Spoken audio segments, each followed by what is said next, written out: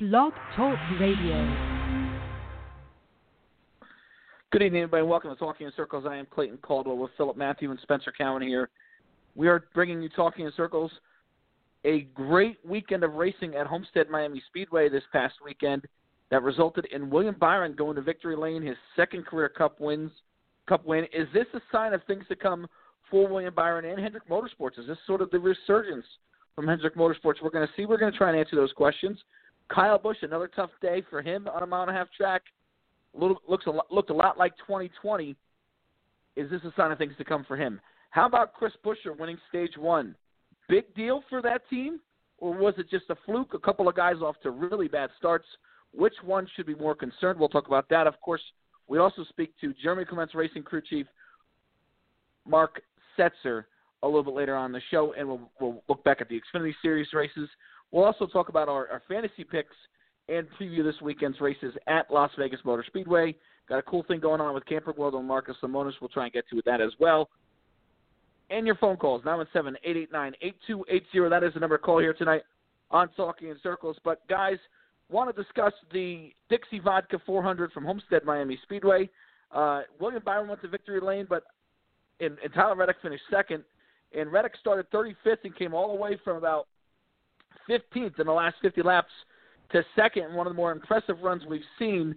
Martin Truex Jr. third, fourth went to Kyle Larson, and then Kevin Harvick, of course, in the fifth position. But we'll start with Philip, and then we'll go to Spencer.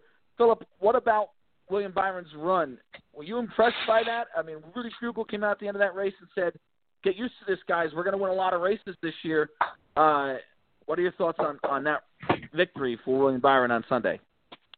It looked kind of like 2016 when he was driving a truck, or whatever year it was, when he was in the Truck Series with Kyle Busch Motorsports with Rudy Fugle as his crew chief.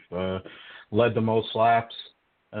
Really good performance. Had to come from, he wasn't buried like Tyler Reddick, but he was able to go and do what he had to do and led the most laps in the race. Looked like what he had looked like prior to coming to the Cup Series. And, I mean, do I believe it's the start of things to come? Who knows? What I do know is that that's the kind of performance he has needed. That's the kind of performance that a lot of people expected. He was pretty far back too, and he got top fives, and he won the second stage, and he finished in fourth in the first stage. So, I mean, that's pretty outstanding performance by him. Tyler Reddick is a lot of what could have been for him, possibly getting that first career win.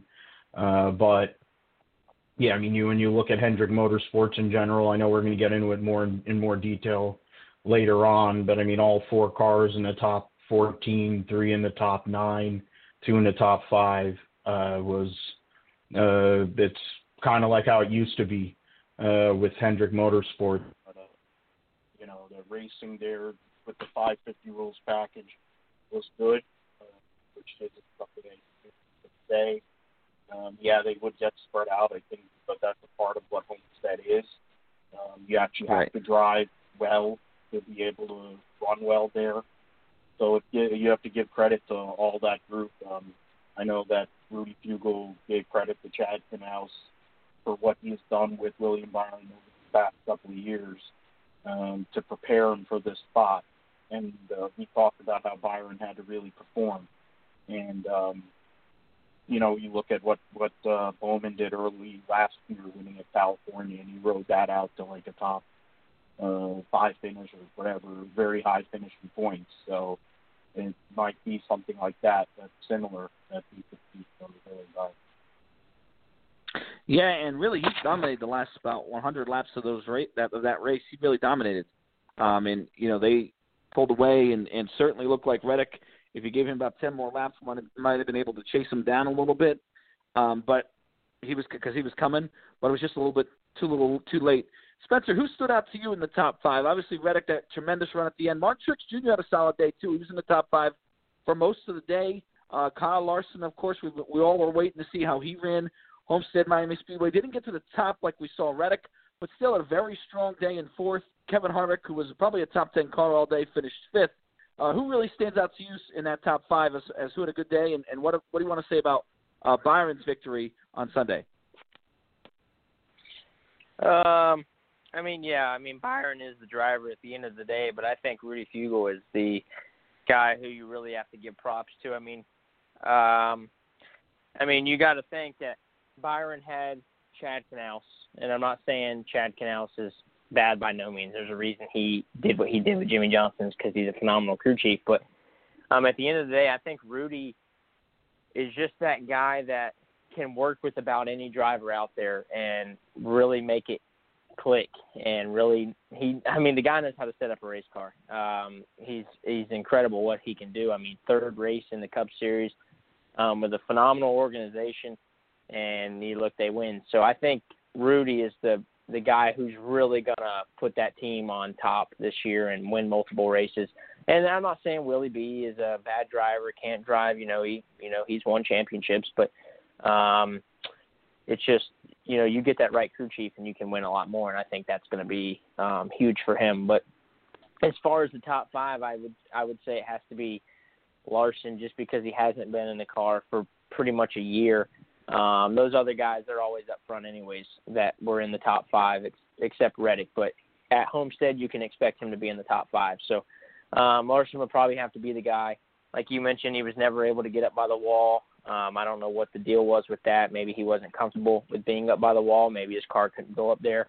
But I can tell you right now, if his car could go by the wall, there's a good chance that 24 car wasn't sitting in victory lanes, because look how much faster the 8 car was than Reddick. And Reddick and Larson are two of the best that can run the wall at Homestead. The 24 better be happy that 5 couldn't run the wall. For some reason, I don't know. Like I said, he hasn't been in the car in a year, and he probably just didn't have the car to. I feel like if he could have went up there, he would have went up there. So, right. But the car was obviously good. He stayed in the top 5 all day long, pretty much. You got to give props to what he's done since he's been back. He's pretty much had a shot to win every race. He was right there at the Daytona 500, messed up on one corner in the Rolex, and goes to Homestead and stays in the top 5 all day. So, pretty impressive. Yeah, he's had a good start to the year, about as good as you could with a new race team, and missing about 20, 30 races last year that he missed. As far as Hendrick Motorsports, Spencer, I want to get your take on this. Hendrick won the race to William Byron. Kyle Larson, obviously 4th. He's won races in the past. Chase Elliott's your defending champion, of course. He finished 14th. But was a pretty solid race car. And then you got Alex Bowman, who won races as recently as last year, and he wasn't as good as a lot of people, I think, thought he was going to be entering the race. But he still I think a lot of people look at him as having a pretty good year here. Hendrick, the last 3 or 4 years, kind of went to a little bit of a lull, especially on these mile-and-a-half tracks. The 48 was kind of out to lunch. I think the driver sort of the sport might have passed them by just a tiny bit there. But right now it seems like everything's trending in the right direction for that team to be doing very, very well. And looking like the Hendrick Motorsports of old. Do you agree with that? Do you think this is sort of the beginning of the resurgence of Hendrick Motorsports, of what we're accustomed to seeing, 13 championships with this organization? Or do you think it was just one race and we need to pump the brakes on that a little bit? I think they're definitely moving in the right direction a little bit. They wouldn't have won the championship if they weren't good. But if you look at it last year, actually the last couple years, Chase has really he's been the only one to really do anything. Bowman gets a win. Byron gets a win. Byron did win on a plate track. And, I'm not taking that win away from him, but we all know that a plate track, you don't have to have the best cars. They need to go out and consistently run good on mile-and-a-halves and be in the top 5. Sometimes you just don't have a good car. You have to look back at 2017. We sit here and say Hendrick wasn't good, but look how good those Toyotas were. They just made the Chevys look bad. I don't think Hendrick was doing anything differently to make that team awful. It's just those Toyotas were so damn good that year. Look what Truex was doing that year. Look what Kyle Buescher was doing. They dominated. They were up in the teens with the races combined that they won. So, they had a really phenomenal year, and I think they were just so good that it made the Chevy manufacturer look bad. But, yeah, they have been off. You look right before Jimmy retired, he wasn't that good. And, several years before he announced his retirement, they were winning races. So there was definitely something in the 3 to 4 year range that they were kind of off, where Jimmy didn't win a race, didn't make the playoffs, and it's a 7-time champion we're talking about. So he clearly didn't have the cars to go out and win. They always say, and I'm not a driver, I don't work for NASCAR or with a team, but I know that the sport changes, like these crew chiefs say, every week. You have to be on top of your game because these teams are finding something new every week. Every track, they're tweaking on stuff to make their cars better. You can't just sit back and continue to run the same stuff. You will get beat eventually. So I think Hendrick has found something to move into the right direction. Maybe Chevy as a whole has come together with the whole manufacturing process and the Chevy meetings with the teams and all that. Some stuff over there could change, and that can go a long ways too. So I hope it's a great year. Plus my driver drives over there, and I want to see him put it in victory lane. So I think you can definitely say they are moving in the right direction. For a team moving in the right direction, as we go a little bit further down the running order, and a couple of teams here who you could put that label on, and I want to get to a couple of these names here in the top for the rest of the top 10. Sixth was Michael McDowell. What a start to the year he's had. We'll get to him in a little bit. Ryan Newman was seventh. I think that's a very encouraging run for Roush Fenway. Not only that, but Chris Buescher won stage one and led a lot of that race. Chris Buescher led 57 laps of the event. So that was an encouraging run for Roush Fenway. We'll discuss that at a little bit more detail as well. Kurt Busch was eighth. Then you had Alex Bowman ninth and Kyle Busch 10th. And that's where I'm going to start with you, Philip. Not a very good day from Kyle Busch. Didn't get any stage points. Finished 10th, and that was probably the highest he was all day. I know it's early, and we're only 3 races into the year, and that was the first mile-and-a-half track we've had all year.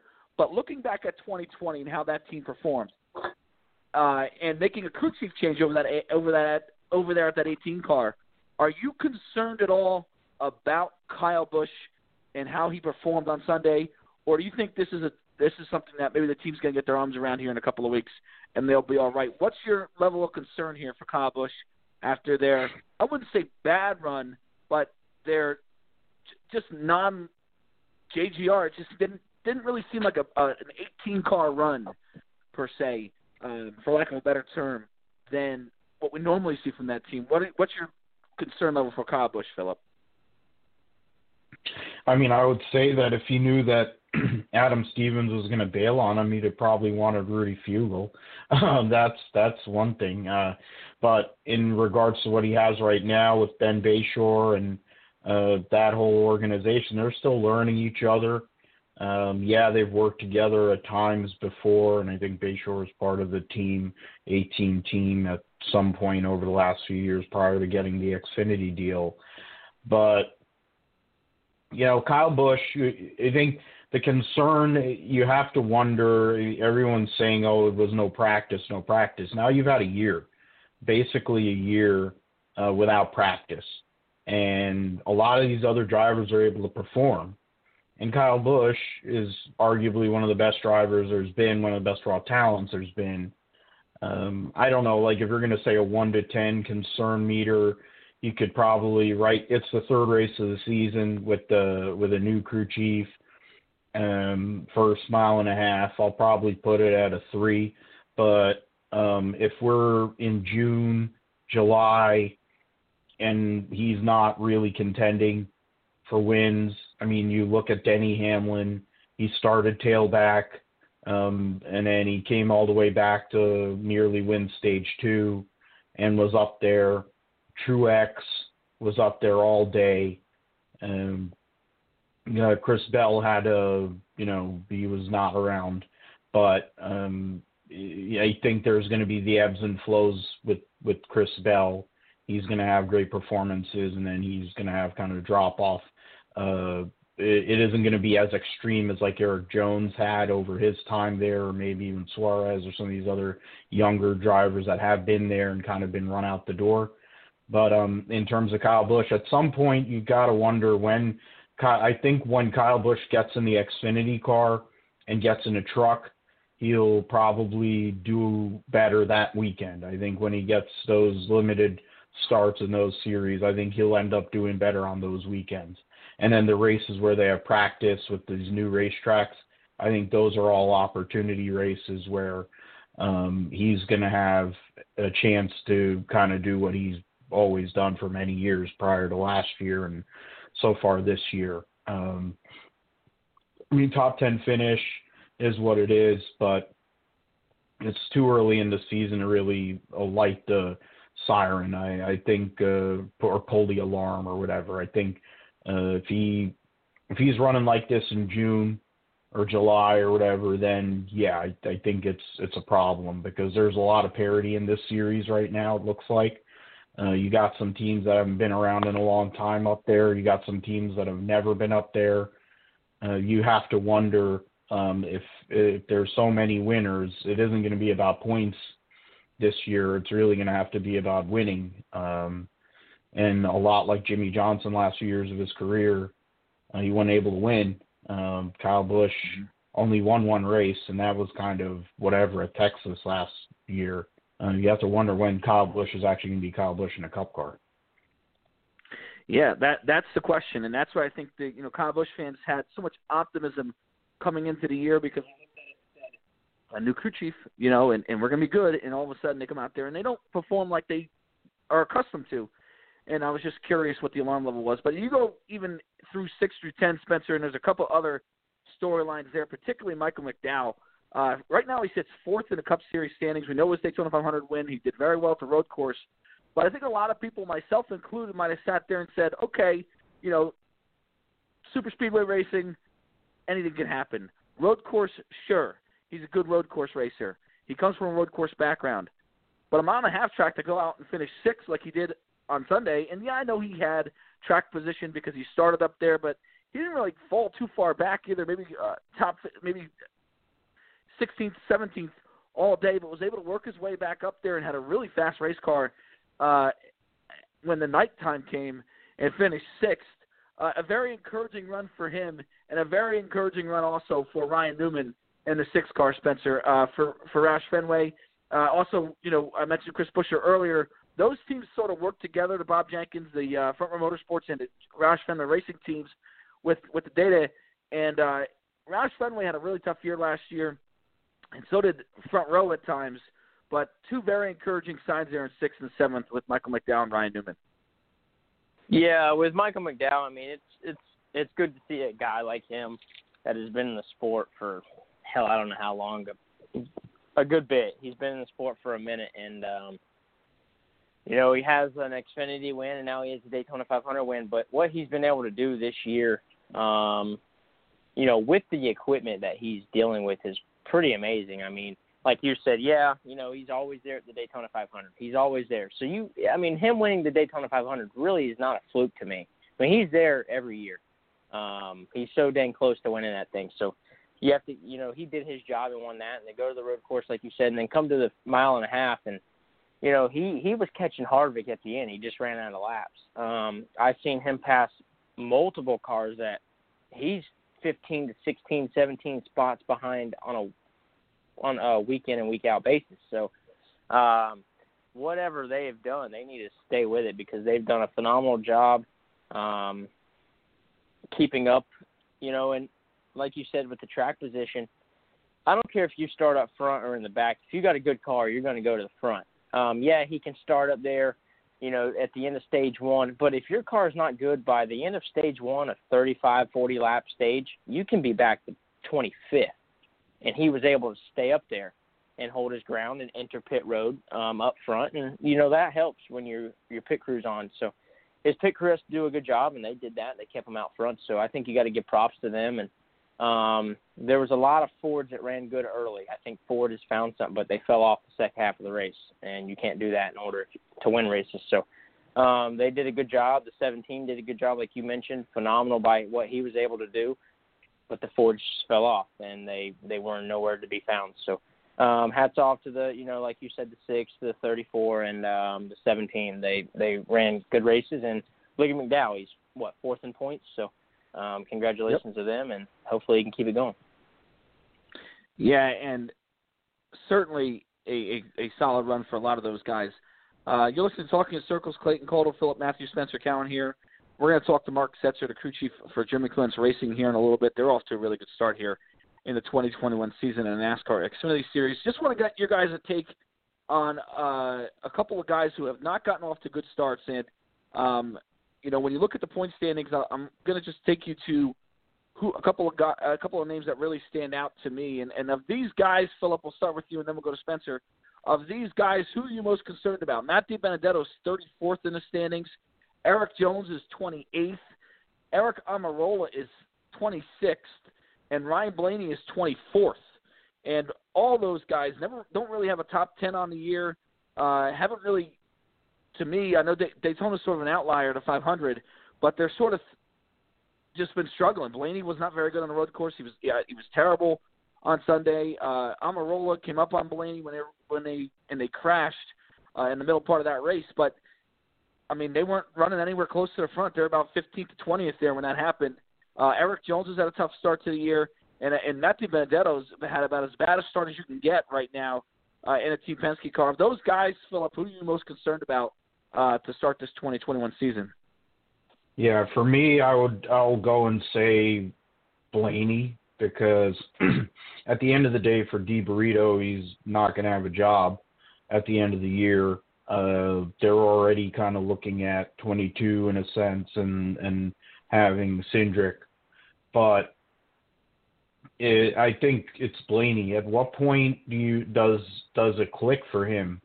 At one point, does he go and take that next step towards that superstardom?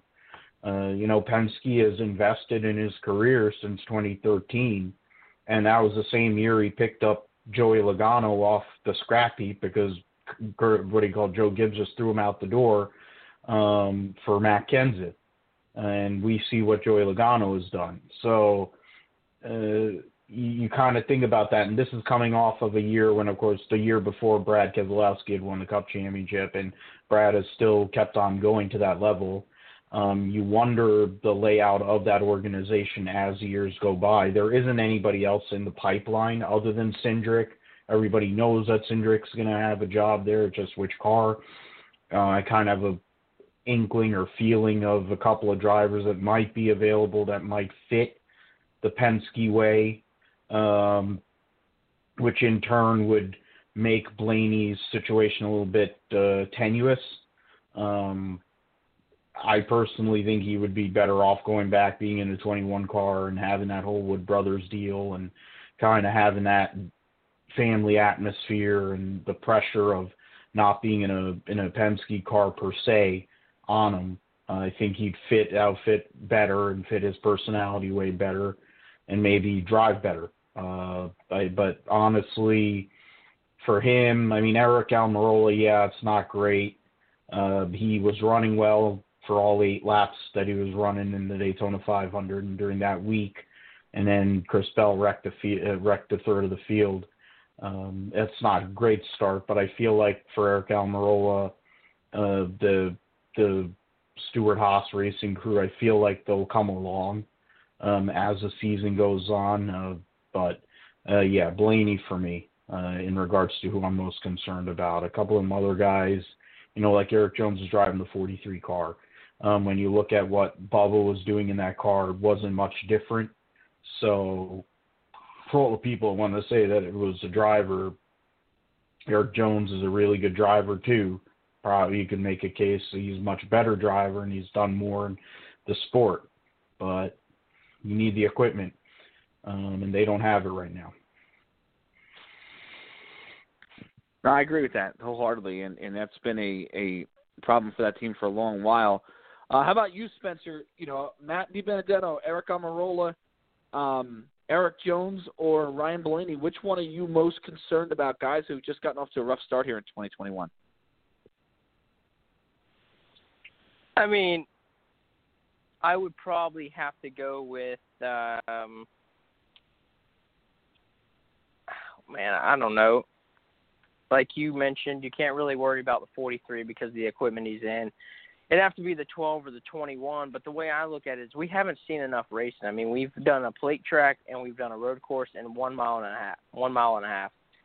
So, the plate tracks are a toss-up. You know, the guy wrecks in second, takes out everybody from third on to 40th. So you can't really predict those. And the road courses, I mean, and then 1.5 mile track. I don't think we've really seen enough racing to really judge if we're worried about somebody. But if, you know, I had to pick out of those guys, I mean, the 10 should be right up there too. He should be, you know, top 10 in points. I mean, he's with Stewart-Haas. So, I mean, if I had to pick, I mean, the 21 and the 12, I guess, but I still think it's a little too early to say that I'm concerned if somebody's not going to be able to step it up and compete for a championship. Well, I'll say this, and you guys hit the nail on the head. I think DiBenedetto for sure. We understand his situation for 2022 and beyond.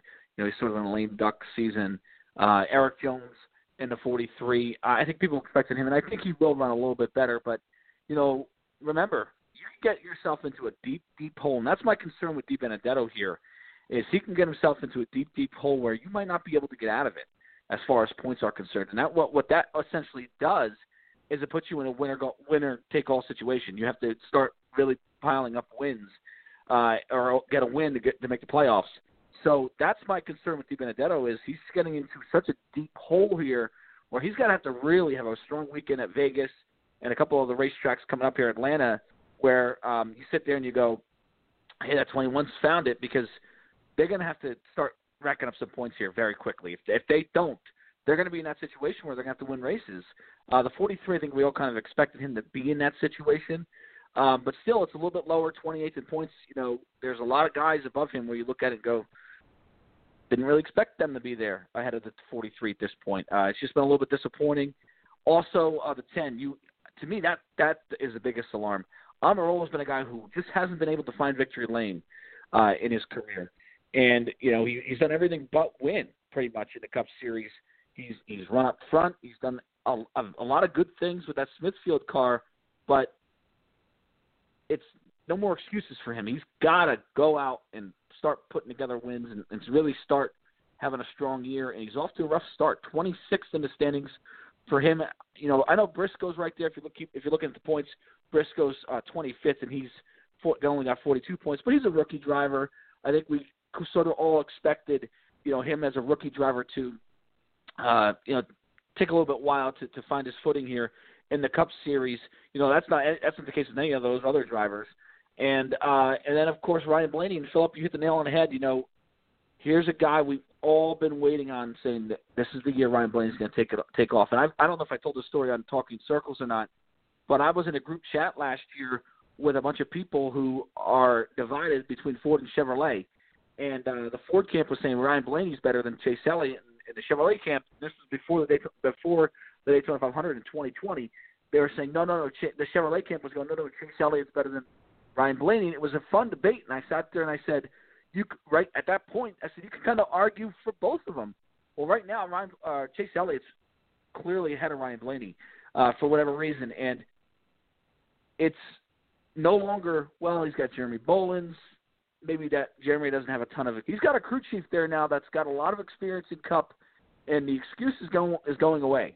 The only time we really saw Ryan Blaney run really, really good this year was in the Clash, and he went and backed that up with not a very good performance at all on a road course for points. And that's where I think the most alarm went off was, wow, you know, they ran here a week before and almost won, or pretty much a week before and almost won, and they come there and they finish like 15th, 16th. It was really alarming there for him. So I think Blaney, one of those guys too here, when you look at the schedule moving forward, you really have to say, hey, I would be concerned about them. But NASCAR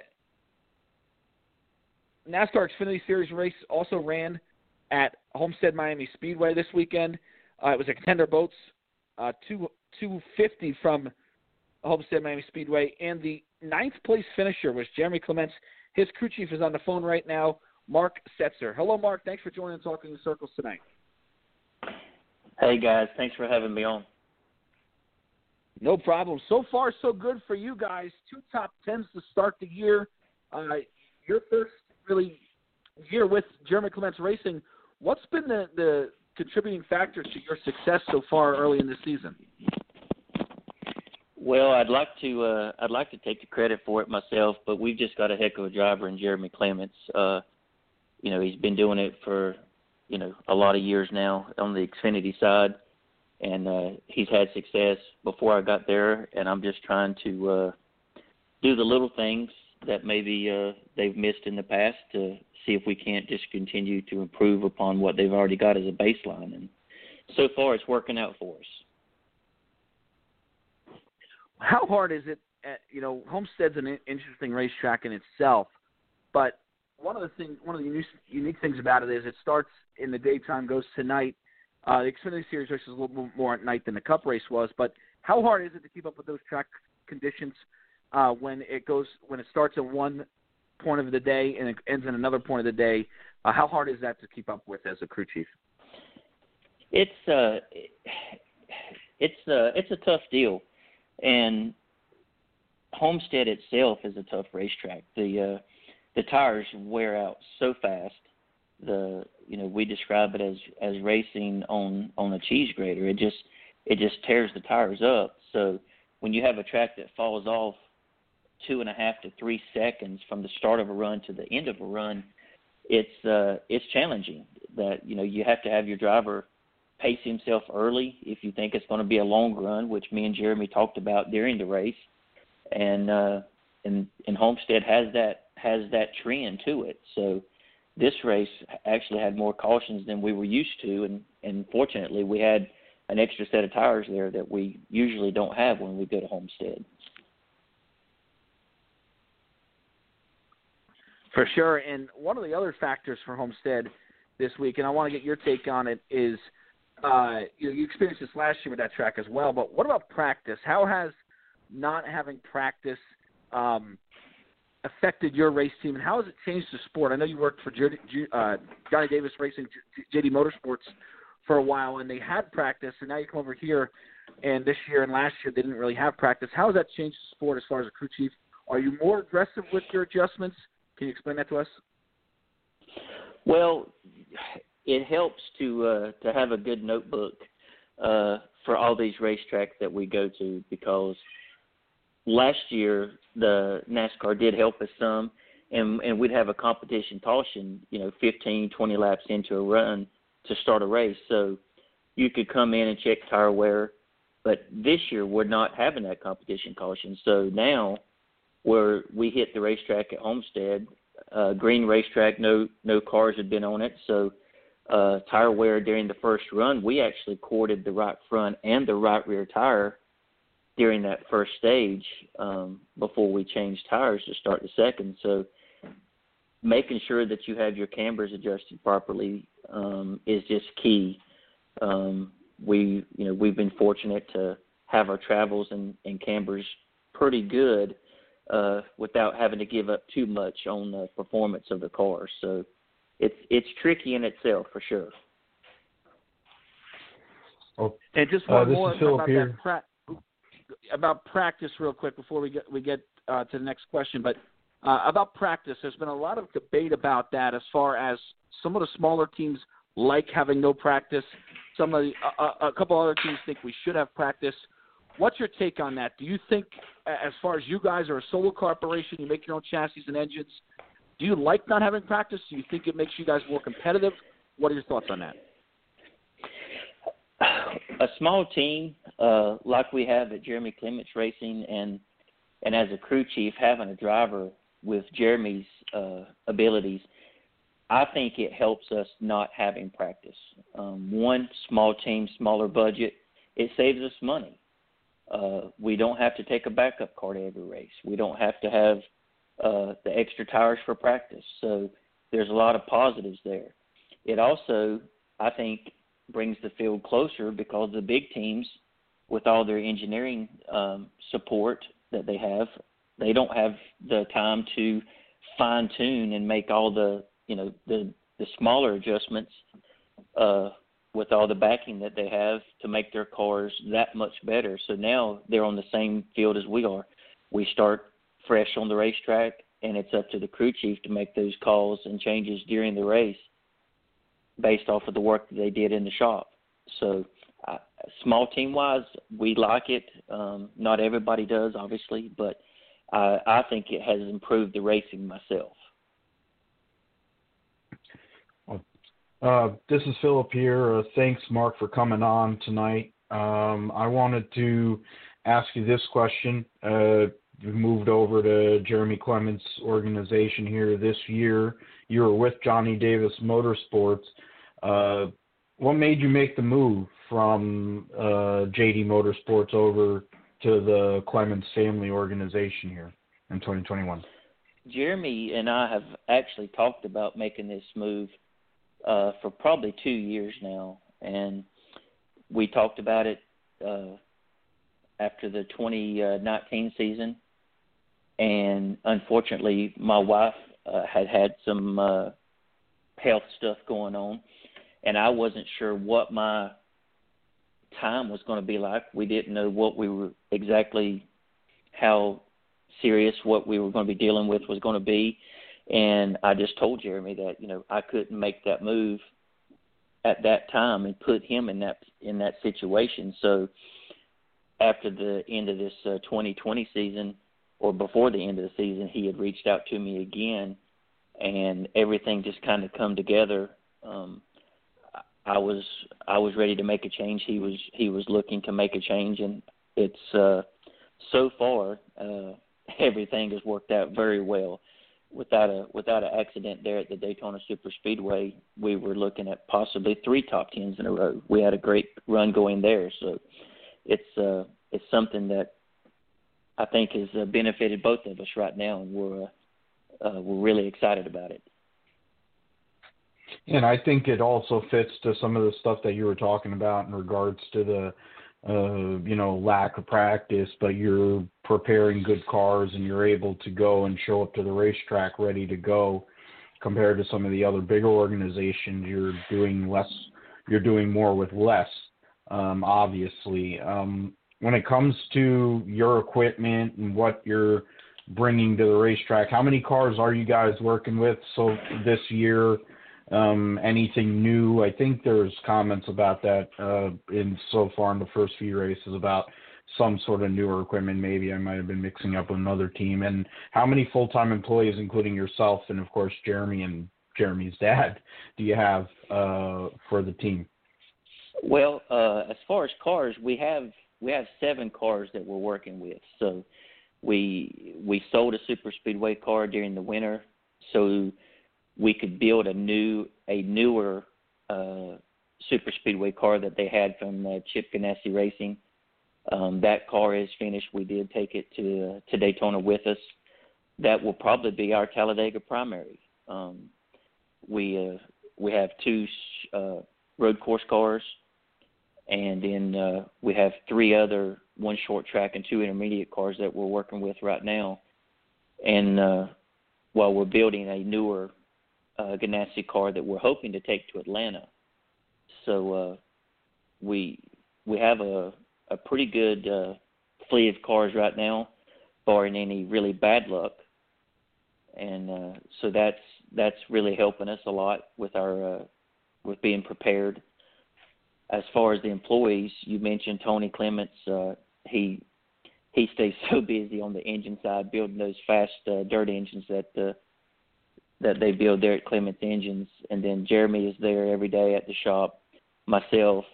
And then we have 2 guys that work in the shop full-time with us, Morris and Cy, along with David, that travels with us as a tire guy and does stuff. So it is a small group of people. And like you said, we're fighting some big-time, big-budget race teams there.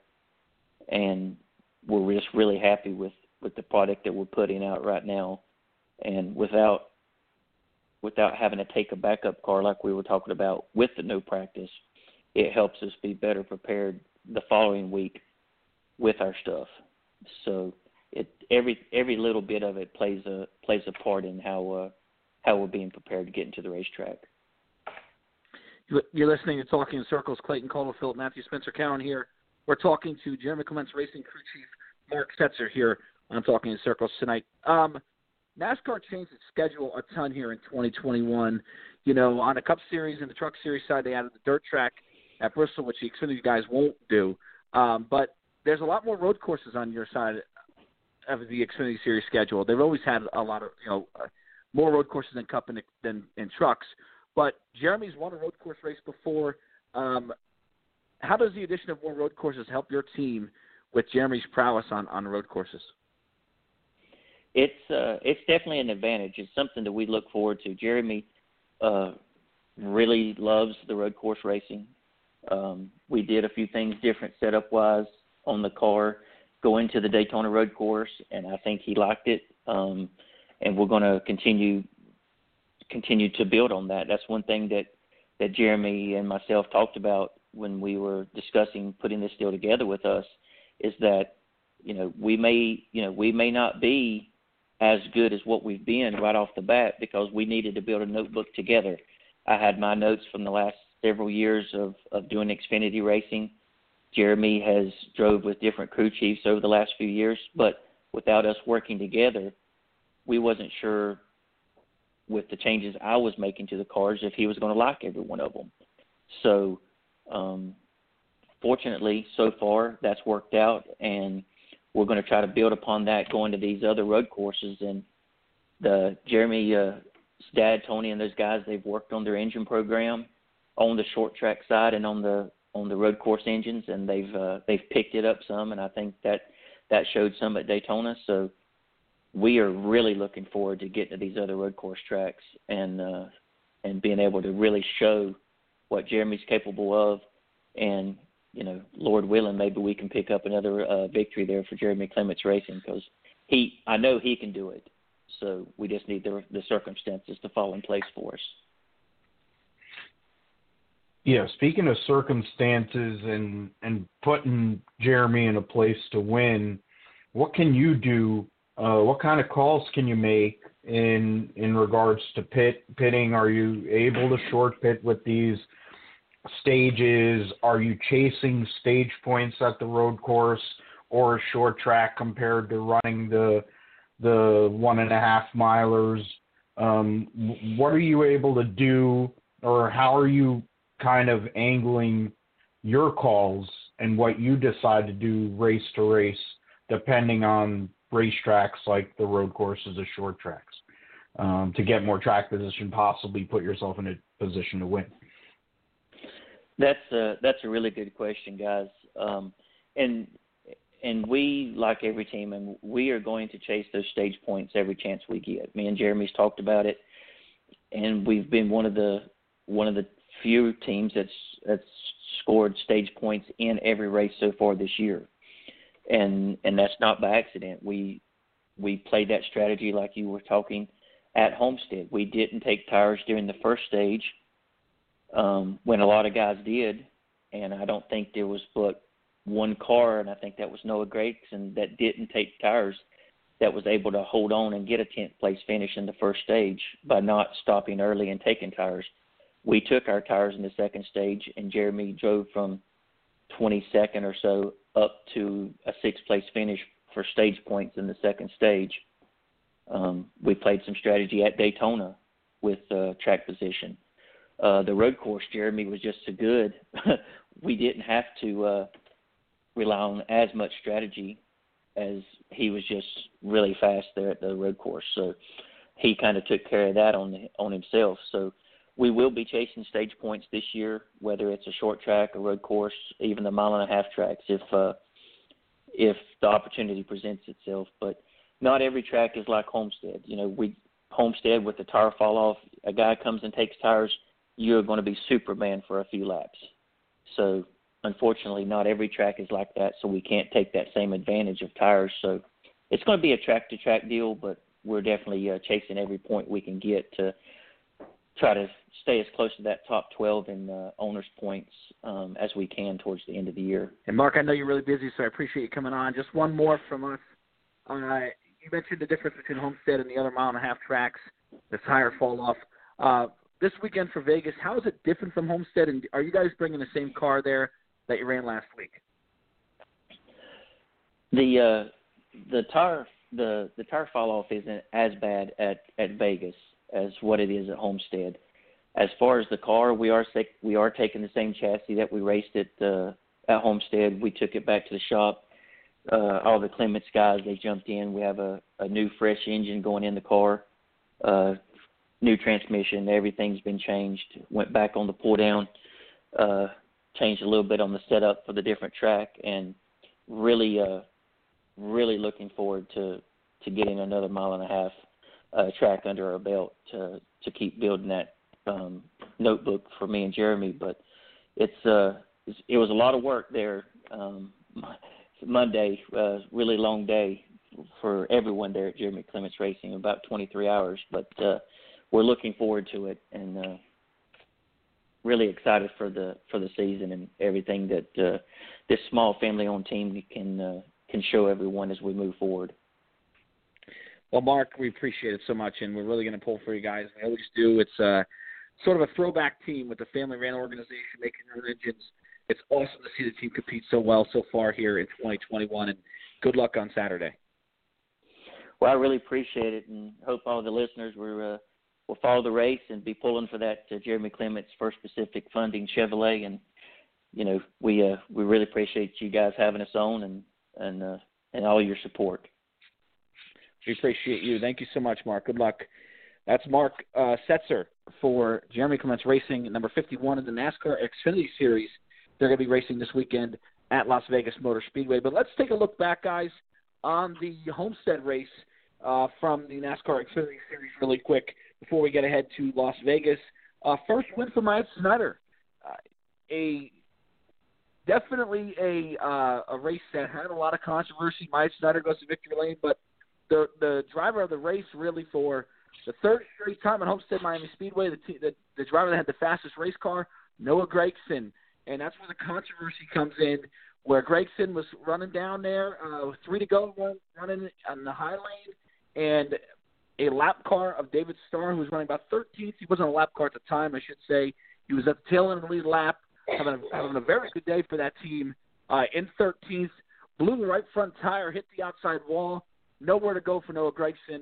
He ran right into him. Ended Gregson's day, which unfortunately for him, he ended in the DNF, and it pretty much was a end of his day for everything there. And it was a bad weekend, and Gragson came out and made some comments about lap cars getting in the way. And Philip, let me start with – I'm sorry, Spencer, let me start with you with this, and we'll go to Philip. I definitely want to get his take on this as well. But what were your thoughts on Noah Gragson, since you're close, you like Junior Motorsports, you watch Gragson closely, I'm sure. What were your thoughts on the incident between him and Starr and the controversy surrounding that? Oh, boy, I'm glad we're talking about this. But, listen, if you're a Noah Gragson fan, you're going to say Noah Gragson. If you're a David Starr fan, you're going to go David Starr. Let me tell you something. Noah Gragson, you can look at it both ways, and we might as well talk about it while we're on the show. Noah Gragson has a 9-second lead. It could have been a little bit more, but it was a lot. He's coming to the white flag, I believe. There was only 2 laps to go, maybe 3. With a 9-second lead, I feel like he could have laid back a little bit, don't you think? It's not like a car right there on his ass. So you can look at it that way and say, well, let's just back off this 13, take our time to get around. But instead, he's pedaled to the floor an inch off the wall like he's got a car right on his butt. I understand it's racing, but, I mean, you have to be reasonable here. You have a 9-second lead. You can back off a little bit. You can look at it as David Starr was on the lead lap in 12th, okay? If he is taking his line, which he was going to move down a little bit, he was not right on the wall, and he had a tire go down. I mean, I was arguing with a guy, he tried telling me when a tire goes down on a race car, it don't shoot you to the outside wall. No, it shoots you to the outside wall when you have a right side tire go down because of the way physics works. It shoots you to the wall. So naturally, David Starr is going to go up to the racetrack, and Noah Gragson is flying on the top line, so obviously he's not going to have time to dive to the bottom. So, I mean, it's a freak accident. I don't think you can really blame anybody here. David Starr is not the kind of guy that is just going to take out a leader because David Starr wasn't going to win the race. So, I mean, all these Noah Gragson fans that are bashing David Starr is ridiculous. I don't think the guy did anything wrong. He can't help that his tire went out. You know, I mean, he was trying to go – you could see in the video he was trying to go down low. He was not directly in Gregson's line. But, I mean, what happened. It sucks for Noah Gragson. Yeah, I mean, you can look at it both ways, but I don't think there's anybody to blame in this situation. Yeah, listen, Gregson's gotten a lot of flack today on Twitter and social media because he didn't back down from his comments. You know, you can certainly understand when, after Saturday and how frustrated he has been because he's had such good, fast race cars at Homestead, you can certainly understand that directly after the race that his comments might have been a little bit out of line. We've seen that before, but for him to come up on Sirius XM radio, I think it was yesterday or today, and really double down on David Starr and say, no, I still think they're in our way, kind of thing, makes you lose a little bit more sympathy for him. Mike Joy came out and made a great tweet today about how some of these kids and some of these drivers aren't in bad equipment. You know, it used to be you have to work your way up through equipment, through starting out in not so good stuff and failing and running laps down and earning your keep per se. And now these kids get into fast rides right away, and he thinks that's hurting the sport a little bit. I agree with him to an extent. For certainly there. Philip, what was your take on the Noah Gragson situation? Obviously, Gregson's a polarizing figure. This isn't the first time he's going to have controversy. It's not the last time he's going to have controversy. I almost think he likes it because it gets him some, that old line, no publicity, any publicity is good publicity, or no publicity is bad publicity. So he really likes to be in the limelight, I think, and have people having conversations about him. But what was your take on that situation with Gragson? I'll give my take on it because it's a little bit more unique compared to everybody else. But what was your take, Philip? Well, I mean, he's figured out a way to gag 3 straight races at Homestead. Last year, you could go and make the argument it was restarts that cost him. In this case, he gagged it on his own because he was insistent on running the high line. And, in the end, David Starr's been at this sport longer than I think, or as long as freaking Gregson's been around or alive. David Starr in his day was actually a pretty darn good driver. The Carl Long team, for what they have and what they go through on a week-to-week basis, the people they have in that organization running 12th with David Starr, I swear that's probably the best car or drive that he's had in about a decade. He was running 12th on merit, and he's not going to get in anybody's way. He's not going to go and do anything to sabotage somebody's race. There are guys out there that probably would do that sort of thing, and there's guys out there that have no business being out there. Noah Gragson, you could deep dive into him. People want to go and get mad about certain comments about him and his family, and we could get really far. But his behavior and his attitude are not great for this sport. I think fundamentally we already have Kyle Busch. We don't need Kyle Busch with less talent and just has daddy's money, and with other questionable characteristics. He's a combination of both Kyle and Kurt, and both of them had more talent than he does. And I think there's something to be said about saying, you know what, yeah, I could have went low, or I could have gotten off. Like, he was getting butthurt about, Jay Buford was in the way. Granted, there was some other car. I think the Tommy Joe Martins is in the way. So both of them are in the way. Okay, fine. The 13 car was not in the way. That was just a freak deal. That's just racing. If you want to be mad about something, be mad about them for their driving standard. But in his case, his driving standards and his behavior combined, there's a reason why most of the people in that garage probably would want, if somebody gave him, they wouldn't have to give him money. They'd probably want to go and nail him in his freaking face. And there are people that would Michael McDowell him into the wall in the right rear too. It's like, shut up and actually close. He's the first guy in that 9 car in I don't know how many years that hasn't been able to win a championship. William Byron won a championship. Tyler Reddick won a championship. Chase Elliott won a championship. What the heck is Noah Gragson doing? Other than bringing money and being a douche? Like, what is he bringing to this deal? And it's like shut up and drive.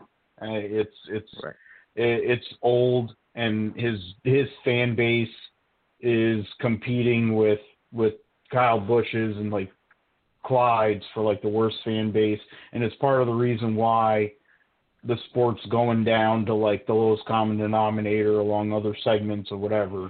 He's just obnoxious, and he's an entitled brat, and he needs to be humbled old country way, like the Iron Sheik said in one of his rant clips. That's what has to happen to him, really. And then maybe he needs to get hooked in the wall a couple of times, and then maybe or get power bombed through some tables. Maybe then he'll finally figure it out. Well, and that's the thing, I think when that's where people get annoyed is again, I think we could all sit there and say on Saturday when he came out and made those comments initially, you can understand the frustration because, you're a competitor, you're in a competitive environment, and you had to race one and you get taken out, and you could certainly understand being frustrated. And I'm glad you brought up Jake Buford and Tommy Joe Martins because, I did think that they could have given him a little bit more room running for the win at the end of that race, and I know they were trying to stay in the lead lap at that time. But to me, when, it's under 20 to go or close to 20 to go and the leader's coming, you could give them a little bit more room. So I could certainly understand his frustration with lap cars in general on Saturday. But for him to come back and double down on Wednesday or yesterday or today on Sirius XM, I mean, I'm laughing about it, but it's just almost unbelievable to believe he did that. And Starr's gotten a lot of bad publicity, and I thought he was having a tremendous run on Saturday, so that's what was unfortunate about it. And he didn't want to blow a tire. I thought a part broke initially on that 13 car, but it ended up obviously with the picture we saw and everything. It certainly looked like a blown, the tire blew. So hey, it is what it is, and unfortunately, these kids, a lot of these kids who are in the Cup Series now, don't get the opportunity to run in equipment that is like what David Starr's running in. They don't really experience that, and they got a race to run too. Those guys are what this sport's built off of. So if you have a problem with that, to me that's ridiculous. But Gragson, you have to earn respect of your competitors out there, and I'm not sure he quite gets that yet. There's certainly a fine line you can have to where you can be the bad guy if you want to be the bad guy.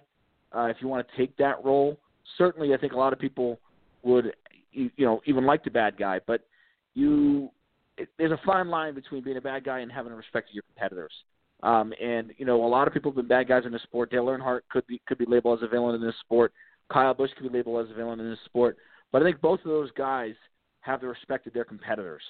Definitely Dale Earnhardt, and I know Kyle Busch does too. As far as they don't really race all that dirty unless you do them wrong. Earnhardt a little bit more than Kyle Busch, but some of their antics are definitely off-putting.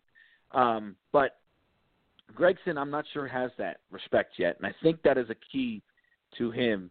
Even a year ago, he took out Myatt Snyder, if you remember, early in the year last year, and Myatt Snyder said, "I'll pay him back," and he hasn't paid him back yet. So and that's the unfortunate thing. Myatt Snyder's win and really a great run at the end there is overshadowed by the wreck from Gragson and his comments.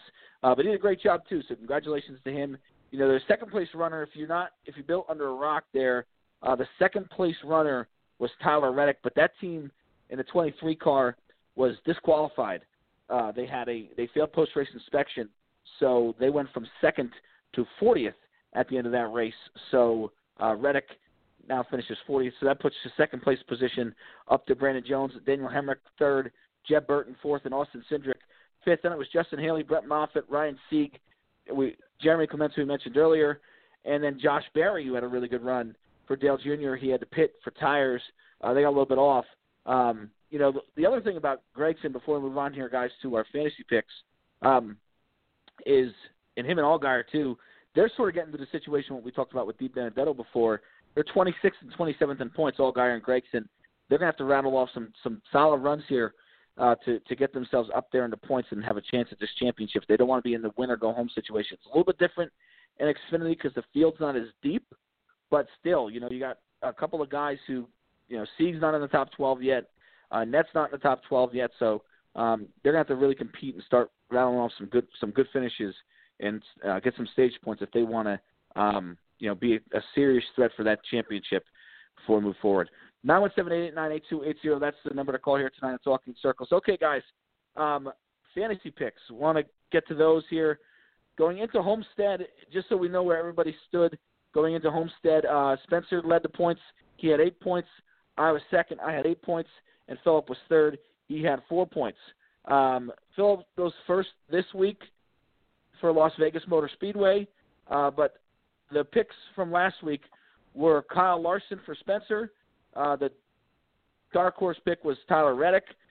Kevin Harvick was my pick, and my dark horse was Ryan Preece, who didn't run good at all. And then Denny Hamlin was Philip's pick, and Chase Briscoe was the dark horse for him as well. We're going to let Philip start this week and make his picks for Las Vegas, since he is on the bottom of the totem pole. I'll get you the actual standings after we get our picks in here. But what are your picks this weekend, Philip? Give me your winner and your dark horse. Winner, I'm going to go with the pole sitter. I'm going to go with Kevin Harvick. He has to go and catch up to his son, Keelan, since he's doing a lot of winning in go-karts. So Harvick, after celebrating his 20-year wedding anniversary with Delana, gets his first win of 2021. And in terms of a dark horse pick, I forget how we determined what constitutes a dark horse, but I'm gonna go pretty extreme here. I'm gonna go D Burrito, and because he has run well at Vegas, he ran well at Vegas last year. He has a habit of running well. There's certain tracks he's really good at. I think Vegas is a track that fits him and suits the Wood Brothers team. At some point, this bad luck spell is going to have to break, and it would fit. It would be a good spot for him. So I'm going to go Ford heavy here. I'll go Kevin Harvick for the win and Di Benedetto as the wild card. Okay, so Matty D as the dark horse and Kevin Harvick as your pick. For the record, going into this weekend at Vegas, Spencer's got 27 points. I've got 13. Philip with 6. So we let him start that. I'm going to go second here, guys, because I'm second, and then we'll let Spencer, who's got the lead, pick last here. A big lead for Spencer, by the way. So I'm going to go with my pick to run really well this weekend at Las Vegas Motor Speedway.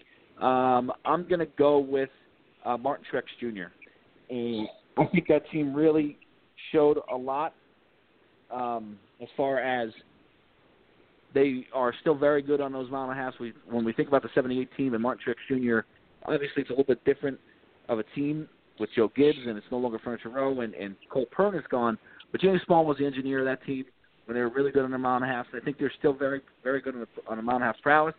So I'm going to go Martin Truex Jr. And my dark horse is going to be another junior, just because I was really impressed with what he did at Homestead. And, that team has shown some pretty good signs. I'm going to go Ricky Stenhouse Jr.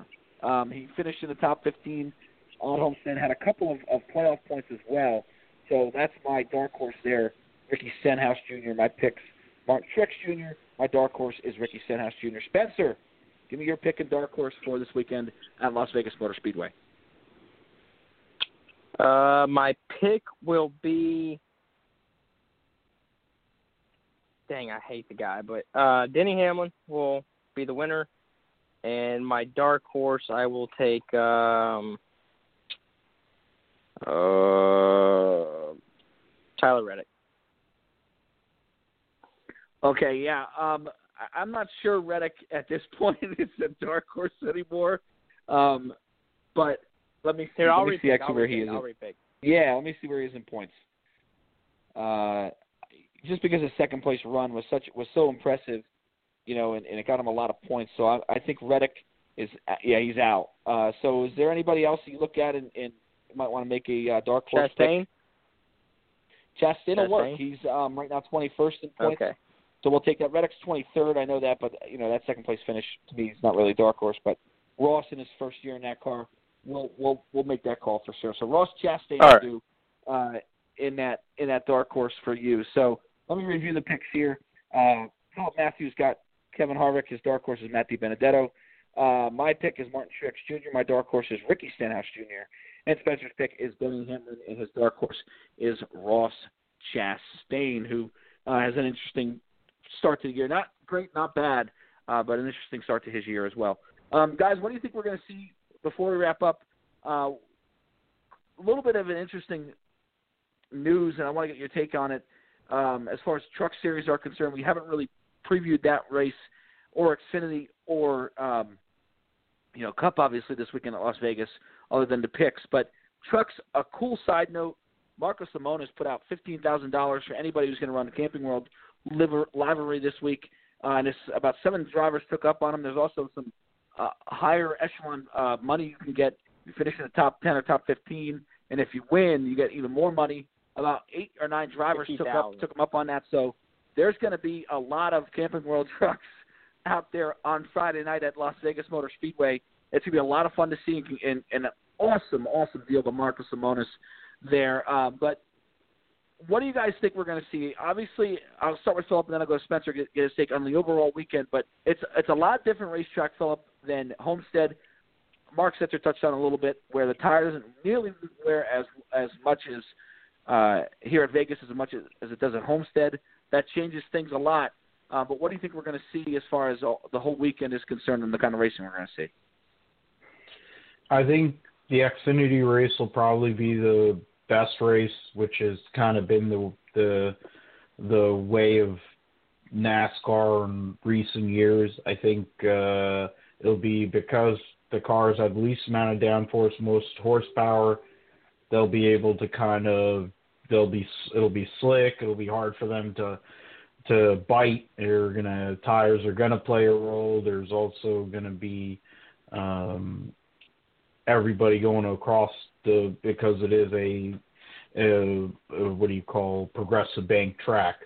The Cup Series race, I'm hopeful, based on what happened at Homestead, that we will have an all right show on Sunday, because I think they're trying to fix this so that once the Gen 7 car comes along with the 550 package, that they'll be able to actually have a good racing package without it feeling like WWE.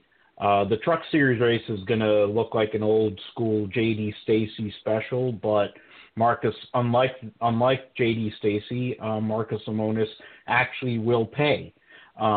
He is probably one of the only reasons why NASCAR and the NHRA are able to function, because he's dumping millions of dollars in there. And it tells you it speaks a lot to what Marcos Lemonis is as a person and what he's about, that he's supporting a lot of these small teams. He's supporting former guest on the show, Dawson Cram. He's supporting Grant Enfinger. There's all kinds of people there supporting 9 trucks in the 30-plus truck starting field. To have Camping World on there, it'll be interesting to see, and I'm sure the geniuses in the booth and some of the spotters are going to have some problems with it. on Friday night. But look for Connor Daly. He has no neck like Ryan Newman, but he's a great guy. Coming from tailback, as Rusty would like to say, it'll be an interesting thing to see within an East Motorsports truck. Yeah, listen, this is going to be a fun weekend at Vegas with the trucks, with so many Camping World trucks. It is an awesome thing, though. I mean, even Noam Benning, who, let's be honest, is probably not going to go out and turn many heads as far as speed is concerned. But he's got Camping World on his truck.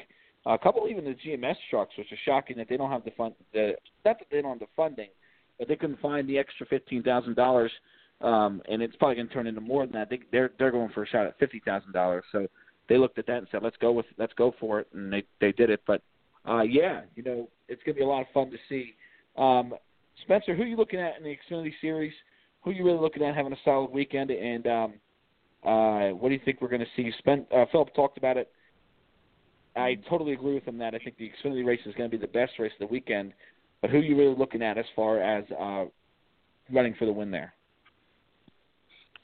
Well, for the Xfinity Series, I don't really have a driver in it anymore now that he's in the Cup Series, but I really like Brett Moffitt. I think, he's kind of quiet. He doesn't really have that open personality, but I think he's just one of them guys that has great talent. I think it's pretty cool. He's also in the Camping World deal, which I tweeted his name to Lemonis, and then Brett Moffitt liked it, and then Our Motorsports retweeted it. So hopefully that got him into the conversation. But that's ridiculous that his cars and trucks are plain white sometimes. With the race team's name on it, which is pretty much you might as well just go with a plain white race car. So I'd really like to see him do something in the Our Motorsports 02 Chevrolet.